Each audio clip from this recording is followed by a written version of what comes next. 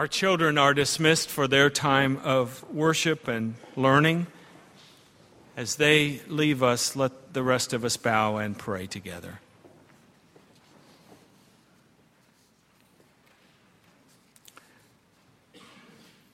We are grateful, O God, for many good gifts this day. Sometimes we come into a place like this and don't know what to say, don't know how to express our deepest feelings. We're grateful for beautiful music, for ancient words of Scripture which help us form the words of faith and gratitude that we feel.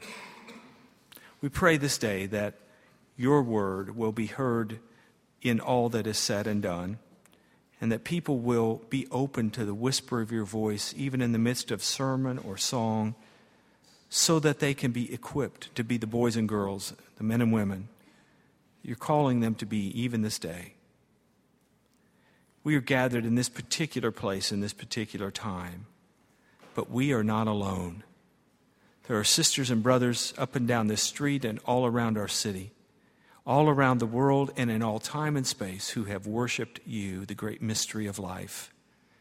And so together now we employ the words that Jesus long ago gave us, so that we might unite our hearts with them as we pray to you, our Father, who art in heaven. Hallowed be thy name. Thy kingdom come, thy will be done on earth as it is in heaven.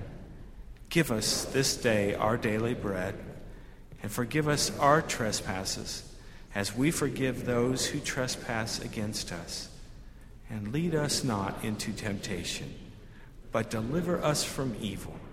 For thine is the kingdom, and the power, and the glory forever. Amen.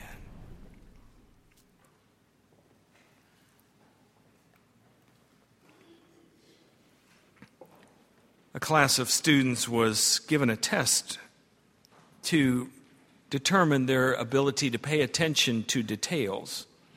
It was a 6-page test, lots of multiple choice questions. At the top, though, it said this: read all the instructions before beginning. You have 1 hour to complete to complete this test. It's multiple choice, only answer one per question.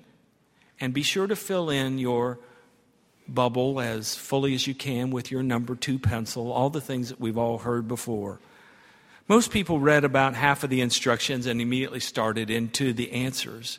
But there were a few people in the class who read those instructions all the way to the last sentence, where they read these words: if you've read this far, don't answer any questions. Simply put your name and an A at the top of the page, for you have read all the way to the end and have passed. Everyone else fails. Wisdom is the ability to see and understand the big picture, all the instructions, and accept it and to act accordingly. Jesus was walking with his disciples to Caesarea Philippi, discussing the various theories about who he was and what he was all about. Some people thought he was a voice from the past, John the Baptist, or Elijah from long ago, or maybe just one of the other prophets. Then Jesus poses that personal question: who do you say that I am? It was Simon Peter who answers. Simon Peter is always the representative for the group, the disciples, always the representative for the church. So Simon Peter chimes up: you are the Messiah.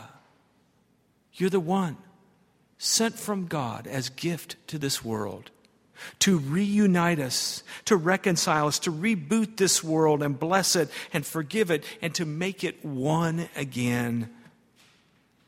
You're the Messiah. And then Mark says, Jesus sternly told them, don't tell anyone about me. As Carol said several times in last week's sermon, really? Really? I mean, when's the last time you've heard a minister say to the church, now when you leave here, don't tell anyone about Highland? You know, why didn't Jesus want his disciples to go talking about him? I had a friend named Elton who used to tell me about these delivery men who were so dumb that when they would come from their warehouse to deliver something at his business, they had to send 2 delivery men because, he said, one knew the directions how to get to his place and the other one knew the directions how to get back home. In other words, they only had half of the picture.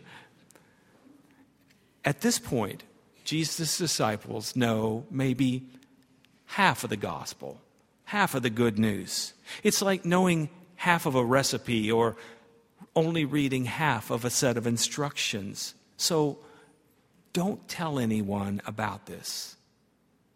But then Mark immediately says Jesus began to teach them, in the words of that old commentator Paul Harvey, the rest of the story.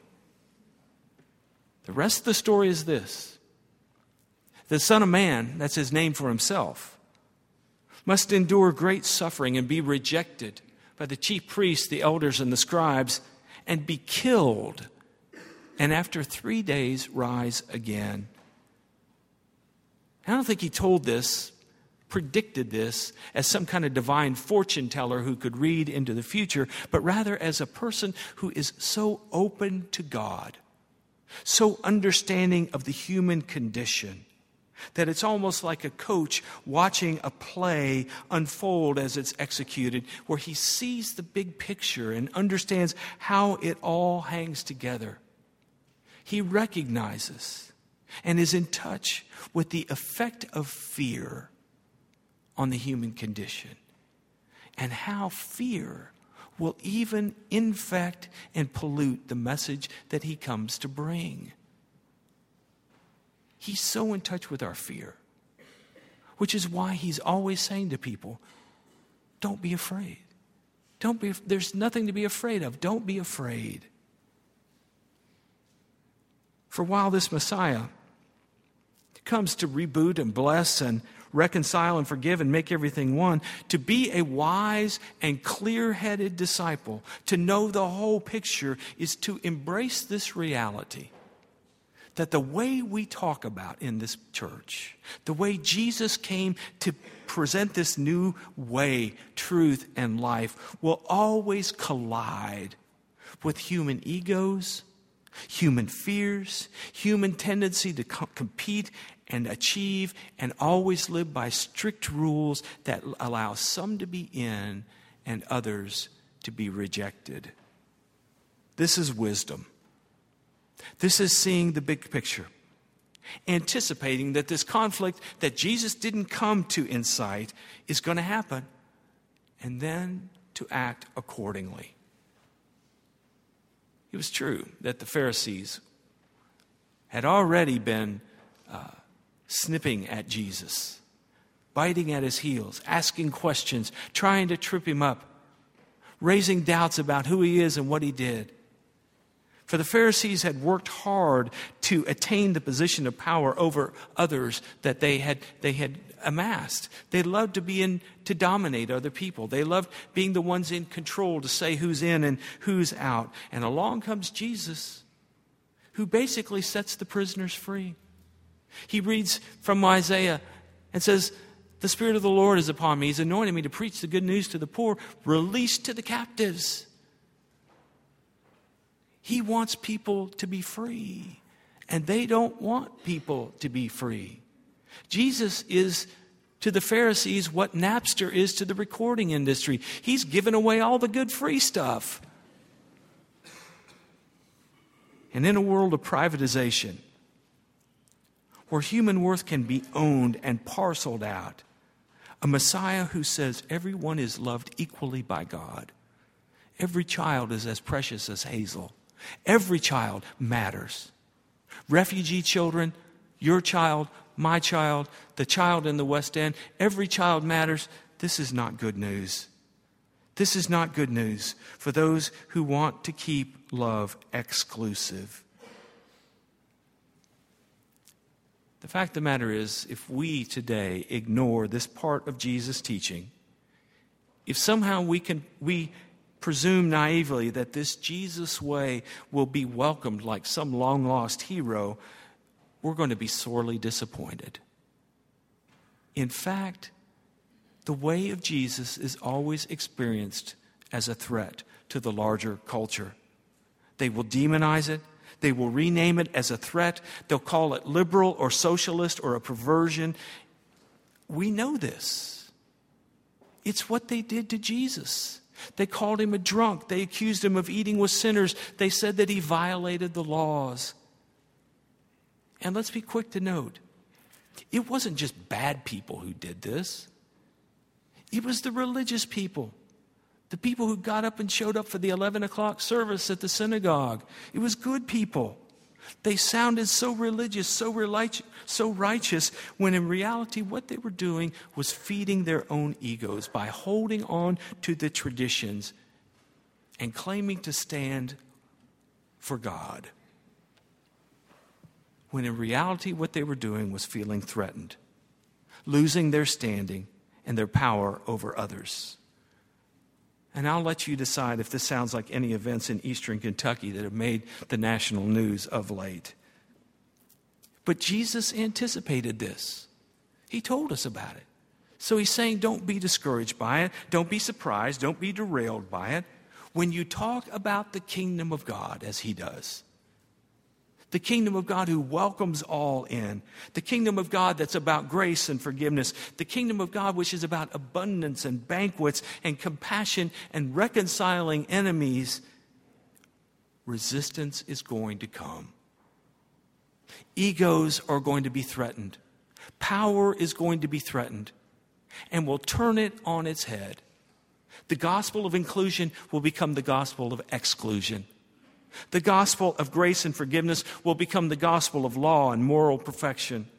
The gospel of abundance and banquets will devolve into a gospel of scarcity, where it's rationed, where love and grace and comfort are rationed. The gospel of compassion will be reduced to the gospel of judgment. And reconciliation, where doors are opened and all are welcome, will become a gospel of divide and conquer, a gospel of polarization and segregation and demonization. These weren't just the bad guys. These were the good guys. And as if to reiterate the point, none other than Simon Peter, our representative, the representative of the church, the one in our windows, the one that Jesus said, on this rock I will build my church. Simon Peter goes to Jesus and says, ooh, you are off the beam, Messiah. This is no way to run a movement. What leader would predict losing to your adversary? Now, I don't know exactly what Simon Peter said to Jesus. I don't know if he was worried about Jesus scaring off the disciples, or if he just kind of wanted to keep the message positive, or if he didn't believe that Jesus would really be challenged in this way. But we can be assured that suffering and rejection and being killed simply didn't line up or sync up with Simon Peter or our understanding of the good way. In fact, for Simon Peter and for most of us, it sounds like nonsense. Which is why years later, after Jesus had died and rose, the Apostle Paul would look back on it and refer to it with affection as the foolishness of the cross. The foolishness of the cross. Our choir just sang about surveying the wondrous cross. It is wondrous. But in the eyes of the world, it will always be foolish. And if we forget this part of the gospel, if all we walk out of here with is Jesus is Lord, and don't remember that this way is a way that is contrary to the way of this world, we're going to be derailed and disappointed. I think this is why over the centuries, the church has ever so subtly altered the definition of who Messiah is and what it means for you and me to be followers of Jesus. I don't know that anyone intended this, but just out of our ego fears, we have reduced it so that faith and following Jesus has been reduced to a formula. This way of Jesus has been reduced to just a bunch of words. This call to transformation has been reduced to doctrines. And God, who liberates, who sets people free and empowers us to be the people of God, has been reduced to this distant, harsh curmudgeon. Jesus has been reduced from the truth teller, the very wisdom of God, to this kind of magical Messiah who saves us by dying, and if we believe it, we'll go to heaven. Do you see what happens? The Christian story, this Christian way, gets reduced to some kind of ritual drama rather than a dynamic, God is with you kind of courage that allows us, just compels us to invest our lives in things that matter for the work of God, whether we're talking about immigration or racism or homophobia or materialism or sexism or fear. Listen, fear sells. In fact, I think fear may sell better than sex. Lord have mercy. This tug of war between Jesus and the religious establishment, 2,000 years later, is the tug of war between the gospel and the culture in which we find ourselves. And it illustrates so beautifully and powerfully this push and pull of life. Will we cast our lives? Will we give our lives individually and as a community of faith to God's wildly inclusive love, to God's harmony of the world all together, to this love that forgives and redeems and restores every person? Or will our fear cause us to use whatever is at our disposal, even religion, to foment division and discord and fear? Can we at least admit this morning that we all fluctuate? Sometimes we're on one side, sometimes we're on the other side. We're pulled between here and there, between Messiah and the mob, between saying with the centurion, truly this was the Son of God, and the crowd who's yelling, crucify him, kill him. That place between trusting this wisdom way and frankly sometimes doubting that it's true.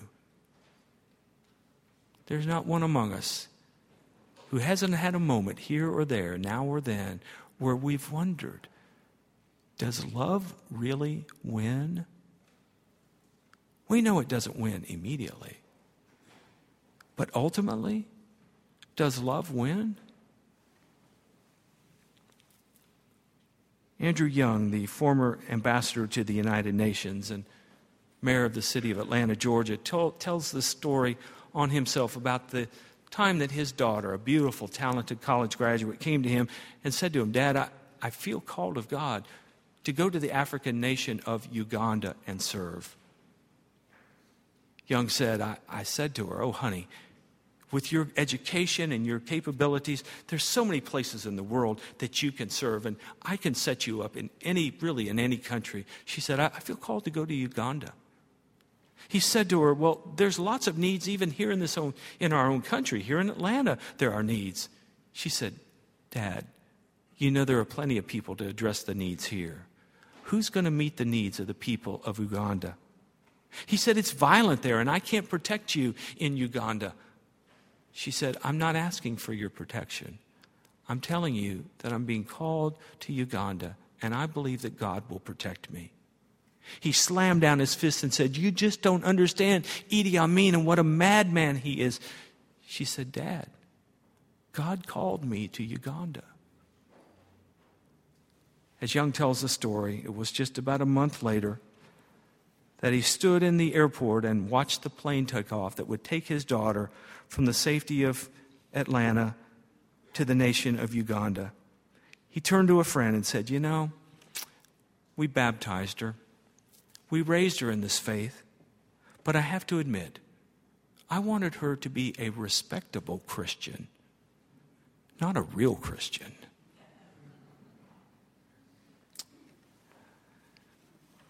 This way of wisdom, this call of God, be aware that in the sanctuary it all sounds good. But when you walk out these doors, how will it play? This way of wisdom asks us, am I fighting to win the argument? Or am I fighting to bear the love of God in the world? Is it more important for me to be right, or is it more important for me to be loving? Is it more important for me to have purity, or is it more important for me to have unity? Is righteousness defined by rules and fear of the unknown, or is it defined by the way, the truth, and life that is Jesus the Christ?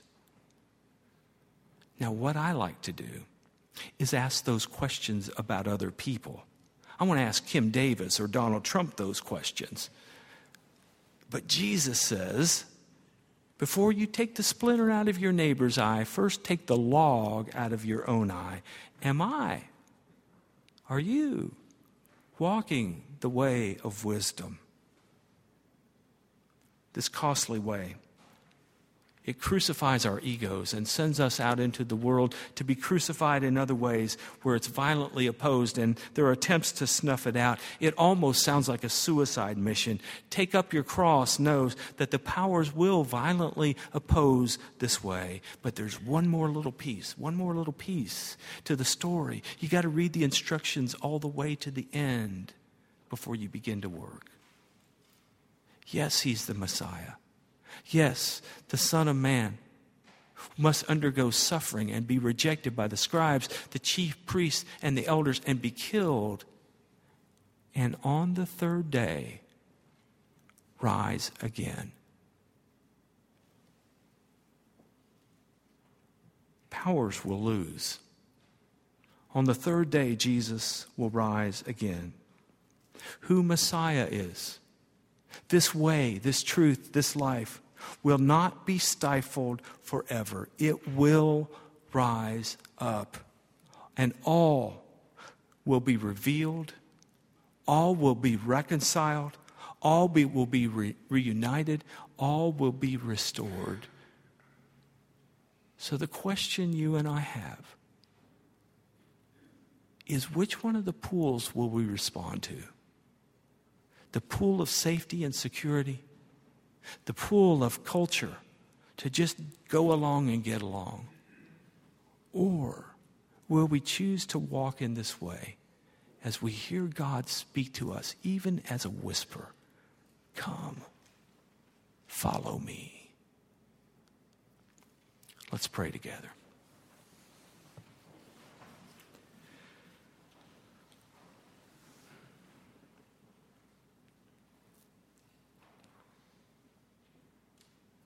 We ask for the courage and the insight to hear all of your instruction and to gladly, willingly, joyfully trust in this way and truth and life. To you, resurrected Christ, now be glory and honor forever and ever. Amen. The hymn is